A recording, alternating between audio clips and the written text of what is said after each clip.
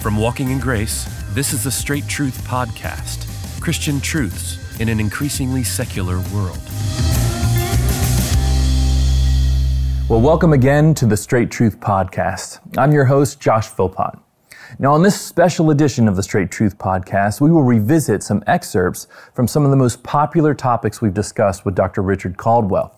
Now, if you'd like to hear a full version of any one of these topics, we'll include links to those episodes in the description below. Now, Straight Truth is a listener-supported podcast, so if you'd like to help us continue to produce this podcast, just go to our website, straighttruth.net, and go there and find out how you can help us grow. Now, you can also go to our website and check out all the media that we have there, and we have links there to all of our previous episodes and every topic we've already explored and discussed. You can also find links there to all of our social media channels, so just click on one of those and like and subscribe to that channel. And if you would like to hear any sermon related to these topics, just click on the links below or go to our website and you will find those. Lastly, go to iTunes or the Google Play Store to the podcast section and leave us a good review. So, Pastor, if I'm a single Christian male and I desire to be married, or maybe I'm interested in somebody either at college or at church, how would you counsel me to pursue a Christian lady? You don't compromise what you believe in order to have a relationship with a person. So that's one of the first things I would say. You need to measure any relationship you desire by the standards of Scripture. So we know, 1 Corinthians 7, that a believer can marry anyone they want, only in the Lord. Mm-hmm. So that's the standard. Mm-hmm. Someone who knows Jesus Christ, you have fellowship with them. What fellowship does Christ have with Satan? What fellowship does a believer have with an unbeliever? So right away, my standard is going to be, I'm not going to date someone who doesn't know Jesus. Mm-hmm. Second, I've got to understand what's most important, even in the marriage relationship. And that is someone who loves God genuinely so that they'll have the capacity to love me. And in the same sort of way, I'm going to love them out of my love for God. So I've told my kids, I have 4 children. We had 4 children, all in adulthood now. We told them as they were growing up, I would say to them, I'm not really praying for someone who will love you, though obviously I want them to love you. I'm praying that you'll find someone who loves the Lord sincerely, genuinely, because if they love God, they will love you, as long as they walk faithfully with Christ. So sometimes I think our young people in our churches, they get really caught up on things that are secondary in nature, instead of thinking about what's primary in nature. Yeah. Someone who's going to love God, and I can serve the Lord together with them. I'm not ruling out the idea that you find the person you're going to marry attractive. Sure, of course. Right? Yeah. That you have things in common. Mm-hmm. But it's amazing how those things change over time anyway. Mm-hmm. Mm-hmm. I mean, you marry someone that you think is beautiful. There's no guarantee that our temporal beauty is going to remain. Mm-hmm. Now, I'm thinking about 1 Peter 3, where a godly woman is taught to win her husband through her godly behavior and to set her attention on the imperishable beauty of a gentle and quiet spirit, which is precious in the sight of God. So even there, a woman is taught to put her attention on internal beauty, spiritual beauty. So if she's to put her attention there, how about the guy who's going to marry her? Is his attention there? Yeah. Mm-hmm. So look for someone who's beautiful in the Lord, for someone who loves Christ and is going to love you. And don't be so picky. Don't be so picky. And don't, let's look inside the church too. Yeah. So it's always amazing to me. You've got like 20 singles in the church, and they're all praying to find someone to marry. and I want to say, look around the singles room, right? I mean, they're not married. So how about go out with each other and explore that? One final thought. I think for that to happen in churches, we've got to sort of lower the expectations and the pressure also. Yeah. Sometimes the reason why young men and young women don't want to go out with each other in the church is because there's this immediate expectation of marriage. They can't even get to know each other. So let's just lower the pressure. If I ask you to coffee, it doesn't mean I want to marry you. It means I want to go to coffee. And let's get to know each other better. Pastor, I'd like to hear you speak on the topic of Christian singleness, and especially as it relates to sexuality. There is often among singles, especially as they get into their adult years, a desire to be in a union with another person, and but there's this struggle that they go through. They're not married yet. They have certain desires. There might be temptations there for them as it relates to sexuality. How would you talk to a Christian single in your congregation, thinking about maybe what Paul says in 1 Corinthians and in other texts? One of the things that in recent days I've thought about some is I want to encourage young people to think about getting married younger. It seems like adulthood is put off in our culture, period. And people don't want to grow up. But then in addition to that, we live in a very materialistic culture. And so the idea is, I don't want to get married until I have everything in order. So I want to make sure that I not only, I finished college and I'm now established in my profession and my finances are all in order, and then I'll add someone to my life. And I would just encourage people to think differently about that. The Lord will take care of your needs. When you meet someone who loves the Lord and will love you, it's okay to get married and grow up together and share life together. My wife and I were married very young. I'm not recommending this to everyone, but I was 19, she was 18 when we were married. And here we are now in our 50s, and we've grown up together. And what a sweet thing it is, to have 34 years of marriage. So that's one thought I have.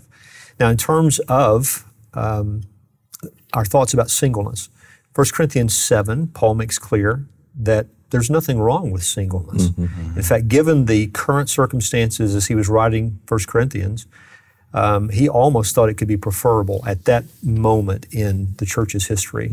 Things were difficult, and so having a family makes persecution and things of that nature more difficult for people. So there's nothing wrong with singleness. The test is, and he goes on to recommend marriage in that chapter, because of sexual immorality. So with singleness comes sexual temptation, because the only place where God has sanctioned a sexual relationship is in marriage. We need to establish that in our thinking, because our culture right now doesn't in any way acknowledge that. Sex before marriage is fornication. It's a sin. Once you're married, any sexual relationship outside that marriage union is adultery, and it's a sin. So there's only one place where a sexual relationship is a blessing and a joy, and it's sanctioned by God, and that's the marriage bed. It's between a man and a woman who are married. Genesis 1:27, Genesis chapter 2, and elsewhere. This is where God has blessed the sexual relationship. So let's think about things like long engagements.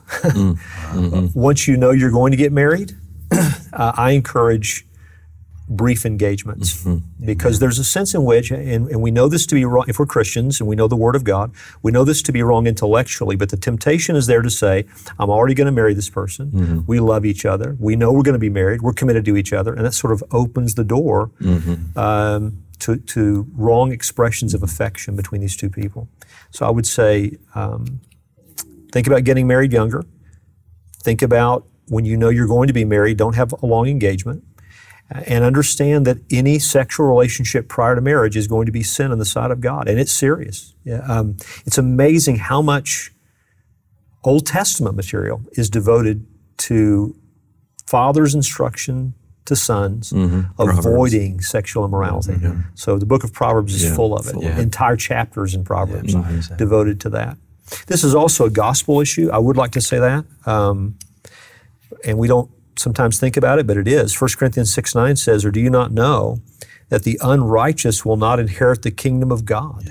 Do not be deceived. Whenever I see those words, do not be deceived. It's a red light. This is something people are deceived about. Do not be deceived. Neither the sexually immoral, nor idolaters, nor adulterers, nor men who practice homosexuality, nor thieves, nor the greedy, nor drunkards, nor revilers, nor swindlers will inherit the kingdom of God. So if that's someone's habitual lifestyle, if that's the pattern of their life, they're giving evidence that they're not in God's kingdom and they will not inherit the kingdom. They don't belong to God's family. Thank God, though, there's forgiveness even where there's been failure. Next verse says, and such were some of you. But you were washed, you were sanctified, you were justified in the name of the Lord Jesus Christ and by the Spirit of our God. So this is a gospel issue. It's also a matter of our sanctification. Brothers, our next question today comes online as well, and this one has to do with marriage. We get a lot of questions actually about marriage, both within our church or maybe outside of our church. It's one of the first things that people think about is they think about their marriage when they think about becoming a Christian or how they should handle themselves in relationships. So this question, Pastor, has to do with being married to somebody of a different religion. If I'm a Christian, can I marry someone that has a different religion or maybe just a different faith or maybe no religion at all? Maybe they grew up as an unbeliever, didn't have any religion in the household. This stuff is foreign to them. Should I marry someone according to the Bible? Yeah. The Bible's clear on the question, but I'd like to take just a step back from, is there a verse of Scripture that tells me that I can't do that or that I shouldn't do that? And there is, and I'll read that in a moment. But I think the larger question has to do with how we conceive of what it means to be a Christian. Because if I am a Christian, what does that mean? It means that Christ now is my life. Mm-hmm. Paul said, "For to me to live is Christ and to die is gain." Jesus is my life. Mm. And so when we think about sharing your life with another person, and if Christ is your life, mm-hmm. then how will it go when you try to share your life with someone and Christ isn't their life? Mm. I mean, at the most fundamental level, you're going to have problems. But the Bible is clear as to what the standard is. 1 Corinthians 7, in the 7th chapter, Paul is giving God's Word counsel about remarriage in the case of widows. And in the 39th verse of the 7th chapter, he said this: "A wife is bound to her husband as long as he lives, but if her husband dies, she is free to be married to whom she wishes," and then it says this, "only in the Lord."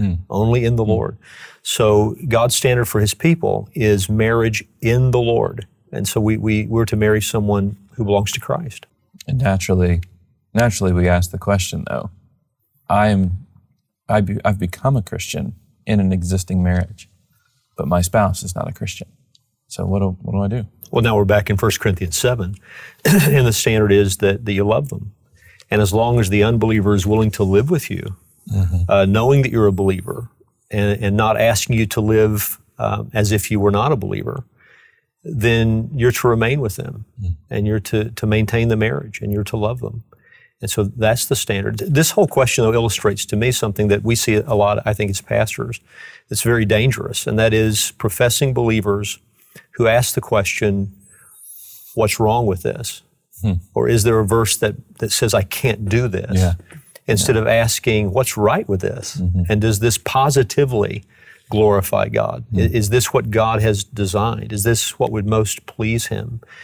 So right away, we've just got to get our minds right and our hearts right. Am I striving for that which I know would please God?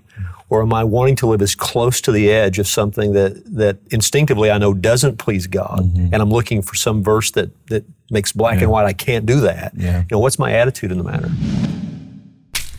Thanks again for joining us for the Straight Truth Podcast. We hope you've enjoyed this episode. If you'd like more information about this podcast, just go to our website, straighttruth.net. And there you can find links to all of our previous episodes, also some other helpful information about these topics. We also have merchandise there for you to purchase if you would like to.